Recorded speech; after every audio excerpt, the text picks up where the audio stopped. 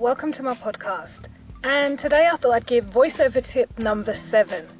What equipment do you really need to get started as a voiceover? Now, I wanted to tell you, first of all, don't go out running, spending loads and loads of money at the beginning. There are some things you do need to spend your money on though. Let me just go through them. So you can basically start off really small. Start off in your cupboard or your wardrobe, or if you've got like a walk-in closet, do that. But don't even throw out all of the clothes and the jackets and stuff. Leave those in there because they're going to act like soundproofing as well. So just put a little chair in there, a little small table with your laptop.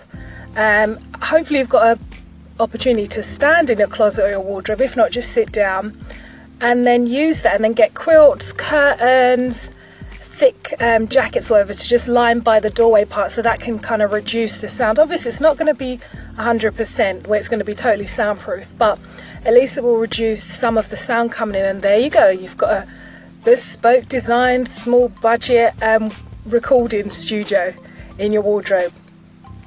So really use what you've got.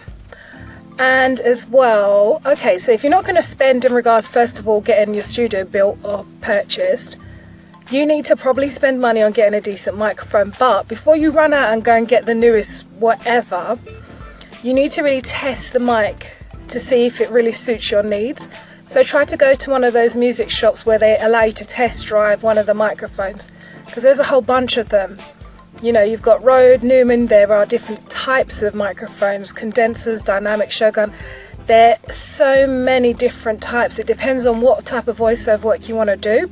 If you're doing animation, gaming, you know, it's different stuff that you need to use. So different mics work differently with even different voices. So I say go ahead and try it out if you've got a shop near you which sells those stuff. Or if you're going to buy online, make sure it's one that doesn't mind you testing it first and returning it back within 30 days or whatever. So really just kind of stick to a budget. Spend money obviously on a decent microphone. Me myself, I've got the Rode NT1A. That's what I'm using at the moment. Actually for this podcast I kind of did it through my phone, but I would say for my voiceover work you really need to go and get a high spec, as decent as possible one. Don't go and spend thousands. You don't even know if you're going to even get that much back on your couple of first year of audition. So use what's in your budget, go and test it first. And I really do say, as much as you can, really treat the room or location that you're recording in.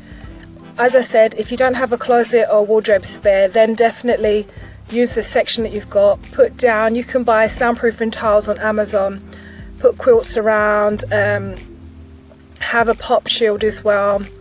These things will reduce the amount of bounce back sounds happening on your recording. You just need to really reduce the amount of phantom power that you've got coming into the recording, and it really depends on what type of work you're going to be doing. If it's loud, shouty stuff like gaming and animation with a bunch of different characters, it depends on how you need to project your voice and stuff. So different work, different locations would need different types of kind of room treatments and different microphones. So I hope that's helped you. A couple of people asked me, what equipment do you need? You need a decent microphone, you need to soundproof your location, you need to test out that microphone before you go and get it. You want to get hold of me, get me on my web, leannesvoice.com, or get me at leanne@leannesvoice.com. And it's Leanne, Leighanne. Have a great day.